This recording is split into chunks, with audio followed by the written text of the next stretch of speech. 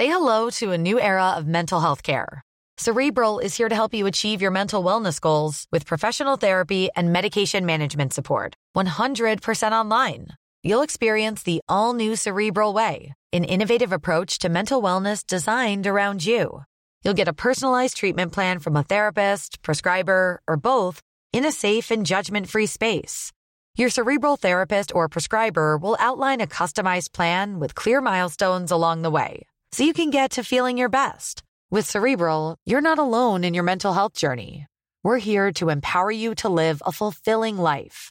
So take that first step towards a brighter future and sign up today at Cerebral.com/podcast and use code ACAST to get 15% off your first month. Offer only valid on monthly plans. Other exclusions may apply. Offer ends July 31st, 2024. See site for details. Hello and welcome back to The Insight, a usual Sunday afternoon. You're sitting down, you've got a cup of tea and no football on apart from internationals. So you're probably sitting down and maybe watching the cricket final at this time, or you might have already finished watching it.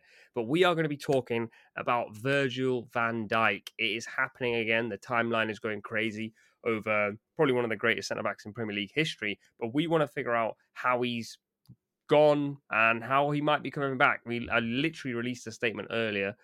And Virgil van Dijk in that statement said, I have the feeling that I can do everything again. So Virgil, let's find out why you have that feeling. With me as always is Raj. How are you, bro? Yeah, good, thanks. Good. I think I'm not looking forward to the international break, to be honest. But yeah, it gives us a chance to talk about topics like this where we can kind of reflect on the season as a whole. Absolutely. We've seen loads of comments coming through, so thank you for all the support. Keep supporting the Spotify or wherever you listen to the pod. If you have any questions or any topics you want us to cover, then tweet either Raj or myself or at No Ratings Pod. Without further ado, let's talk about Virgil van Dijk. Now, obviously, there's been a lot of talk about his form that dropped off, but I think let's go on a timeline here and let's go back to the start. Peak Virgil van Dijk, often spoken about as one of the greatest centre-backs ever, not just by fans, but also by ex-pros and pros that have played against him. That level of Van Dijk deserves a conversation because then I think it would only make sense as to why we've landed here once we go there. So let's talk about peak Van Dijk. Yeah, the first thing I want to mention about peak Virgil van Dijk is people actually reduce his peak to 2 seasons. And actually, that is factually incorrect. The £75 million fee that Liverpool paid for Van Dijk didn't just come out of thin air. It wasn't just some kind of hit and hope signing. This was pedigreed quality that they were buying. And it was not just Liverpool who were interested. It was 5 of the big 6. Liverpool, Man City. You even saw in the Man City documentary, they said they went for Aymeric Laporte instead. Arsenal, they didn't even get talks in the end. Manchester United, they didn't get talks. Chelsea, I think they did get talks, but Van Dijk preferred Liverpool. So, yeah, the peak of Van Dijk started from the 2015-16 season, where he was, I remember saying this at the time, top 2 centre-back in the Premier League. The other guy, Toby Alderweireld, I think those 2 were the standout in 2015-16. Then Van Dijk continued that on in 2016-17. I remember there was one game against Liverpool where Sadio Mane was on fire for his first season at the club. He came running through. Van Dijk came out of nowhere and made a tackle to stop him. And that was when I thought, wow, this is a special centre-back here.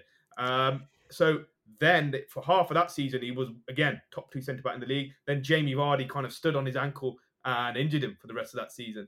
And then, obviously, the links came in the summer, and then he did move to Liverpool in the January of 2018. I think the timeline of Virgil van Dijk's career is really interesting because as football fans, we immediately go, who was he playing for and when and how old? And that immediately casts an idea in your mind that, he was 25 or 26, I think, when he was at Southampton. He was old. And also, I think it's much more difficult to shine in a Southampton team that, if you remember at that time, they were winning 3-0 one week and losing 3-1 the next week. And one of Southampton's keepers, if I'm not wrong at that time, was Raj, a guy you don't rate at all, Alex McCarthy, I think. I could be slightly wrong. My timeline could be slightly off, but I'm pretty sure was it him and Fraser Forster as well? I think so. And they're 2 goalkeepers that I know you don't rate very highly. But that's a story for another day. What would you say made Van Dijk that good at that time? Yeah, let's then move on a bit to his Liverpool time where he then came in during the January of 2018. that was a Liverpool defence which was falling apart. They were known as a kind of a kamikaze team, scoring loads at one end and then leaking a lot at the other end. But he came in the January 2018 and got Liverpool to the Champions League final. It was an instant remedy to their issues. So you could see his impact as a world-class defender right there. What made him so good? We then came to see that in the 2018-19 season, 2019-20 season, where Liverpool won the Premier League and Champions League. This guy has no weakness, Virgil van Dijk. You can try and find one, and you won't get any luck. In the air, dominant. Probably he is the best in Europe in the air, actually, statistically, as a centre back. Ground duels. Some people say he's a bit too passive, but back then actually he did engage in more duels when he then went on to he became a bit more passive after his injuries, but he was still good in ground duels. I think he didn't get dribble pass for a ridiculous amount of games in that 2018-19 season, and then I think Nicolas Pepe did it and then went into a cul-de-sac. I think he was just looking to get the stat on his record for some reason.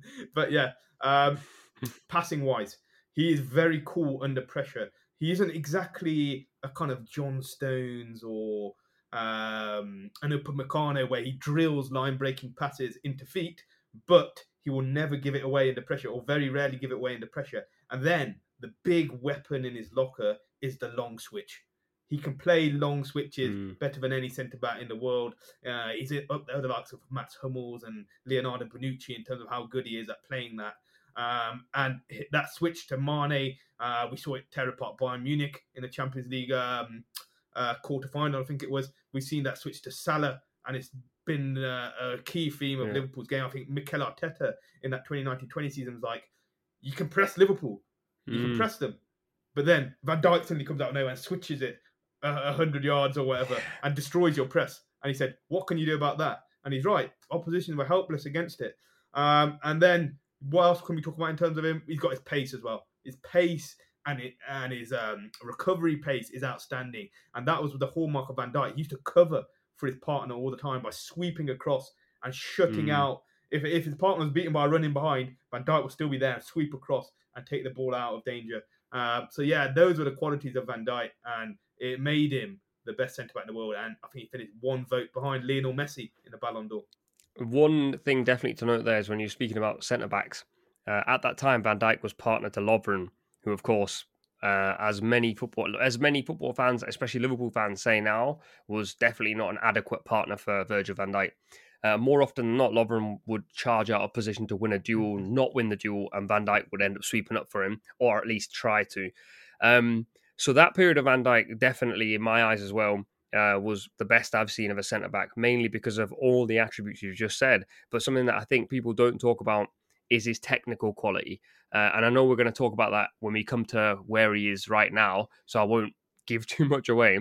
I think normally people see peak Van Dijk and go, he was fast and he was strong. And so therefore he was brilliant. But his ability to read the game is second to none at that period in his peak. His ability to know when to go and when not to. Obviously, one of the most famous sort of challenges that he didn't end up making and didn't need to was the one against Tottenham, where he stands between Sissoko and I think it's Son, correct me if I'm wrong. And he sort of jockeys between the two and forces Sissoko to his left-hand side. Sissoko skies his shot into Rosette, and Van Dijk even said, I knew that was going to happen. And then in that same season as well, he, in the Champions League final against Spurs, there was an even more of an impressive one where Son this was peak Son, electric pace. He ran in behind, had a clear shot on goal. Van Dijk again did that thing where he swept across out of nowhere with his recovery pace and took it out for a corner. And yeah, he got man of the match in that Champions League final. He dominated everything. I think Liverpool played in a bit of a deeper block because they knew they had the insurance policy of the best centre-back in the world. Well, the deeper block reminded me of something from last season. So let's go to what happened next. Because people have obviously spoken a lot about Virgil van Dijk's fall off, if you like. And normally for centre-backs, once a fall off happens, there isn't much of a comeback. Because typically, if you're a centre-back like in Van Dijk's mould, Rio Ferdinand had this in his career, once you lose your pace or your yard of pace, suddenly attackers can get at you and you have problems. Of course, we know the injury happened. This is the insight. We don't need to analyse the injury. Although, Raj, you are a specialist in that field anyway, so you can probably elaborate a bit more than I can. But Virgil van Dijk then has the injury and then this period of layoff where a lot of people regard him as finished. Yeah, obviously that injury happens in the 2021 season.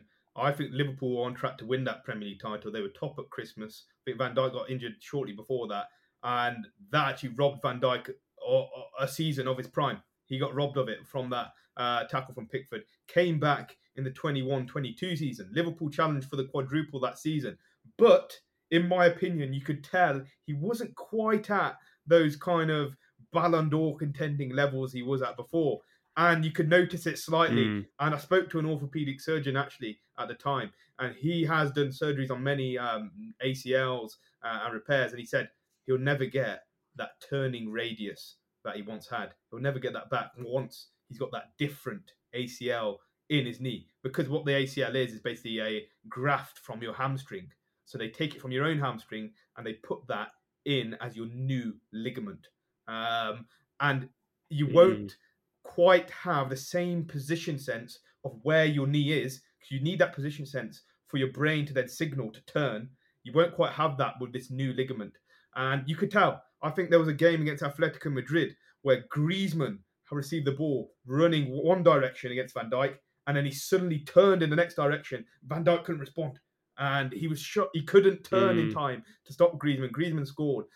So it was slight things like that. And I think we noticed he became a bit more passive. I think he wasn't willing to engage in duels. Because in my opinion, one of Van Dijk's best qualities is he's great at nipping in front of attackers before the attack can get started, and he kills the attack stone dead. And those were the areas I think he was slightly off his former peak. Just on the point of the ACL injury, obviously, for those listening like myself who haven't studied what you've studied or even have the contacts that you have, this is fascinating insight, by the way. Not deliberately playing on a bit, but what do they call that? I can't remember the word. Wait. A pun. A pun. Yeah, thank you for that. Wow. Coming back to that ACL, in sort of baby language, you were saying that obviously he has a piece from his hamstring that goes into his knee. And then Griezmann has that moment where he goes across him, and I can literally remember the fear in Van Dijk's eyes. Why, or more so, why is that so impactful for a footballer? Because obviously, as a centre back, I think it is all about how you can respond to what the attacker's going to do. It's a very reactive position. You can't just be proactive. Those are the kind of minor. I don't like those type of centre backs where they go flying into everything without changing what they're going to do. As a top centre back, you need to be able to react, change direction, change your speed, and things like that. So that's why the reaction time would have been slightly off by having that foreign piece of tissue in his knee, effectively. Say hello to a new era of mental health care. Cerebral is here to help you achieve your mental wellness goals with professional therapy and medication management support. 100% online. You'll experience the all-new Cerebral Way, an innovative approach to mental wellness designed around you. You'll get a personalized treatment plan from a therapist, prescriber, or both in a safe and judgment-free space. Your Cerebral therapist or prescriber will outline a customized plan with clear milestones along the way, so you can get to feeling your best. With Cerebral, you're not alone in your mental health journey. We're here to empower you to live a fulfilling life. So take that first step towards a brighter future and sign up today at Cerebral.com/podcast and use code ACAST to get 15% off your first month. Offer only valid on monthly plans. Other exclusions may apply. Offer ends July 31st, 2024. See site for details. Fascinating, man. We should do an insight just on injuries, because like most people wouldn't know this. Like, obviously, I've had loads of injuries, so I know that they take a piece out of your hamstring and put it into your knee. And I've also played the game, so I know like once that happens, I've ripped my hamstring twice, and I know how much of a damaging impact that can have on you. But this insight is not about me, thankfully, or my injury record. One thing, there was a game actually last season where Liverpool played City and Liverpool played in their deep block. Remember I mentioned we'll talk about the deep block. And Gomez and Van Dijk played at centre back. And I remember we spoke after and we were like, wow, like that was peak Gomez, peak Van Dijk in terms of shutting City out. But equally, we knew that it wasn't repeatable from Liverpool. But I thought that was the first sign of, one, Van Dijk's strength was still there, but also, one, he had new weaknesses. Because in a deep block, there wasn't much space behind him, so he wouldn't have to run. And the problem he was having in this season, where he's come back from his injury, was that he wasn't that keen to get into foot races with anyone. So what he was doing is going touch tight to Haaland or touch tight to De Bruyne, and if they nicked it past him, he was tugging a shirt or he's clipping their ankles. That for me was a sign of his weakness, but a sign of his strength was he started winning duels again. And I felt like that game maybe turned the cog a little bit for him, where he realised I've still got the physical power. I maybe don't have the athletic power right now, but I've just dealt with Haaland for the best part of 94, 95 minutes or whatever it was. And next to Gomez, that joint partnership sort of returned. Now onto this season, where I think all those One more thing on signs... last season, I think you saw that again. I know you said those duels started becoming a bit more comfortable for him. I agree, definitely so. But if you remember back to the first game of that season, I remember Liverpool drew 2-2 to Fulham. Alexander Mitrovic ran in on goal, and Yes. again that same kind of mechanism where Griezmann did him with a change of direction. Mitrovic quickly went to his left. Van Dijk then hacked him down. Very uncharacteristic Yeah. of Virgil van Dijk. And that's where you saw again that same issue where he's not turning as quickly. And then I think there was another thing where Liverpool played against Brentford. Brentford away, Van Dijk had a straight direct foot race with Brian Mbeumo. And Mbeumo was running in on goal. Van Dijk, I think, had a bit of a head start as well. And Van Dijk couldn't get near him. And yeah, that was a worrying sign that Brian Mbeumo was outpacing him. And then I think whether this was the cause of the him losing the race or the result of him pushing himself, he had a hamstring injury straight after that, got subbed off. And you could see then Virgil van Dijk doesn't pick up soft tissue injuries except for when he gets tackled and fouled. He's normally very robust. Yeah. So again, that was a very worrying sign. There was the moment of Van Dijk getting jinked past is the term I'm going to go with here. There was Mitrovic, like you mentioned, and Mbeumo obviously in a foot race. Perisic happened as well last season. I think Rashford happened last season. Perisic again, change of direction, cutting inside after dribbling down the wing. And the fascinating thing about a lot of the players that were doing this to him is, with no disrespect to Mitrovic or Perisic, they're not dribblers. Like they're not guys who are going to turn defenders inside out. Perisic maybe because he's two-footed, but not to the extent of what happened to Van Dijk. Like Van Dijk actually just collapsed on the floor that time. So that brings us to this season. Why is he back? What's brought him back to life? So let's use the Brian Mbeumo example as a reference point. Last season, we mentioned he got outpaced in a foot race with Mbeumo whilst having a head start. Now, this latest game Liverpool played against Brentford, Van Dijk again had Mbeumo one-on-one in a foot race. Mbeumo was released down the left-hand side. Van Dijk, we talked about his sweeping earlier. He came across, swept that run after Mbeumo had a head start, beat him, outmuscled him, and then put it out for a corner. And that was when I thought, wow, Van Dijk might have his peak athleticism back here. And then you mentioned that quote earlier that he said, I can do everything that I could do before. Wow, you've just shown it there, Virgil. So that was a very positive sign. That Mbeumo moment, I saw your tweet actually, which was very popular, by the way, over 3,000 likes about that moment. Because I think when you cast your mind back to the moment, we've literally spoken about both their Mbeumo battles in the last 7 or 8 minutes. And I've just typed in Mbeumo, your name, Van Dijk, and it's come up with your tweet exactly when that happened. The first time round when he got beaten in a race, really? and also this time round. And I'll read the tweets out to you right now. So your tweet, 10th of the 4th, 2023. I do think Van Dijk's peak levels are behind him. There are little incidents like Mbeumo outpacing him, Jesus forcing him to foul him on the right touchline yesterday, but still think he can be excellent if Klopp addresses midfield. Then 4 days ago, or at the time of this coming out, this is almost immediately after the Bournemouth game, very pertinent, what a word that is, moment for Van Dijk. Remember, he lost out in a foot race versus Mbeumo away at Brighton last season. Mbeumo had a head start and Van Dijk dominated him. This time, crucial intervention at 1-0, imperious start to the season. So that kind of tells us where he's at now, where he's been literally in just 2 tweets alone. One of the other things that I think is really impressive about Van Dijk this season, and I've got a bunch of stats which I'll reel off in a second, but we spoke about him still being able to win duels, but there was also that problem that he had during his injury where he was, I think, shirking out of duels at times, which is completely understandable. You just come back from an ACL problem. But now we're seeing Van Dijk bully strikers. And that is what I've always associated Van Dijk with. Like, he's a big man, but he's bigger than any striker he comes up against. Dominic Calvert-Lewin is someone that I thought Van Dijk I always felt he struggled against that type of profile. Someone who could win flick-on, someone who's a pest, someone who would always harass you when the ball's in and around you.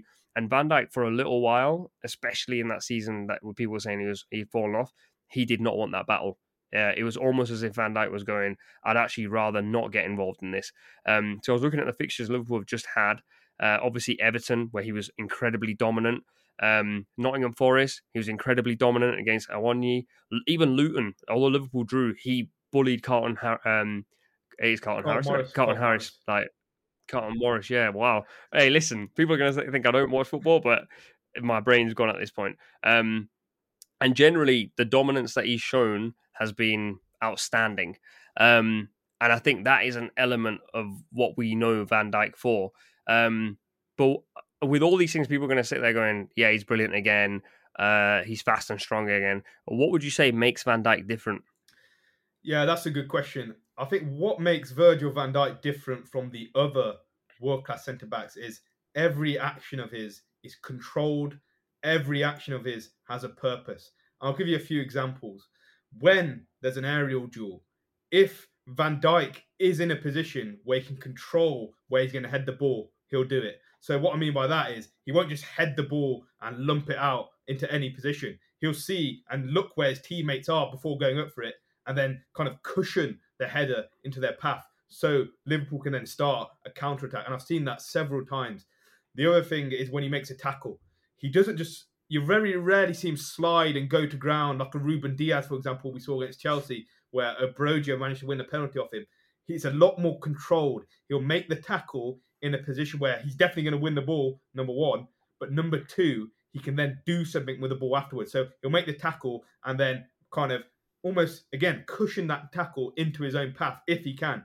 And then he can make a pass from there. And then number three, the way he can also spray those passes. It's not just a long punt upfield, which you see with many centre-backs. He wants that ball within an inch of, for example, Mo Salah's toe when he plays that long crossfield switch. He wants it so he can control it and then bring it into his path and then take a shot, create or dribble. And yeah, that's where I think he is different from the other centre-backs. Even with his left foot, I'm watching a compilation of his against Brentford. He was chipping left-footed passes into the feet of the likes of Darwin Núñez. And that's very deliberate. So that shows his technical quality, but also his composure and his control of every action. There was a moment, I think it's exactly that pass you're on about, Darwin Núñez. Was the ball sort of like hip height for the striker and he just jumps in front and just passes it with the inside of his foot down the line, like 20 yards down the line to Darwin Núñez, straight to like his knee. Yeah. You see the moments and it's just like the man is in control again. And I felt that we spoke about before, he maybe didn't have as much control in the previous season. I've got a few stats here. Like I said, I also want to incorporate more stats for the insight. I think it's fascinating to know. Virgil van Dijk is yet to come out second best in a tackle in the Premier League this season. He's won all 13 he's contested in. He's also not been dribbled past in the top flight. And then there's just an array of stats which I just think is outstanding. He's won 88% of his aerial duels this season, which is the highest in Europe. He's currently averaging 6.1 aerial wins per game. So if you're a striker and the ball's going up, there's not going to more than 5 or 6 times he's winning it every single time. For Liverpool, just quickly, that is very important because they don't have a defensive midfielder who's strong in the air like a Rodri or a Declan Rice. They need their centre-backs to be coming out proactively and shutting off those aerial balls. And Van Dijk's key to that. He's kind of papering over the weakness of McAllister in the air and winning those duels for him, really. And alongside that, there's a rotating centre-back as well. Matip comes in, Konate comes in. Van Dijk is still very, very consistent at the moment. As always, Raj, I'll give you the last word. Any final thoughts on this Virgil van Dijk, let's say, comeback season? So, yeah, I was kind of debating who the best centre-back in the world is this season, and I think maybe 3 names came to mind. I think number one, Ruben Diaz, especially after the back of his last season where he kind of led Man City to the treble. The other one was Kim Min-jae at Bayern Munich. I thought he's had a fantastic start. He, again, he's in a mould of kind of a Van Dijk. He doesn't have many weaknesses. He's got the pace, he's got the strength, he's got the aerial ability, he's got the ball-playing ability. And then Van Dijk was the third one that came to mind. I mean, obviously, William Saliba might be a fourth as well. I think Van Dijk has kind of shown in these last few weeks he's still a cut above those guys. I think the big one, obviously, next is against Erling Haaland. And I'm really anticipating that one. Can Van Dijk match up against him? You said he did a deeper block last season. I think this season, I think Klopp won't play a deeper block. I think he'll think he's got that midfield dynamism now to match Man City in terms of pressing them and be able to outrun them as well. So, yeah, it'll be interesting to see how it goes. I think that will be the final frontier for Van Dijk. Can he get back to dominating the Haalands, the Kanes, and those kind of strikers? And it'll be interesting to see it. I am drooling at the prospect of Liverpool against Man City. I almost forgot that it was happening because of the international break, but in 9 days' time, I think it is Saturday afternoon kickoff. What a terrible kickoff time. So, let's not even talk. This is the insight, not general football talk. It is an awful kickoff time after an international break, and I think it will have an impact on the game. But we will discuss that probably after on the Tuesday episode. But there will be an insight episode, I think, that Saturday, once me and Raj have organised our schedules. But I think it's absolutely necessary to get that out immediately because I think we're in for maybe a game of the season type. I want to firstly apologise to Carlton Morris because, in case you're curious, Carlton Harris is a Guineas mixed martial artist. It's definitely not the Luton striker. I think you were thinking of Johnson Clark Harris. That's a striker as well. Yeah. He used to play for Coventry, if I'm not wrong. He did, yeah. Don't question my football knowledge. If you enjoyed the insight, make sure you drop a like on it, give 5 stars to the podcast. Obviously, follow Raj on social media, follow No Ratings Pod across social media, and we will see you next time.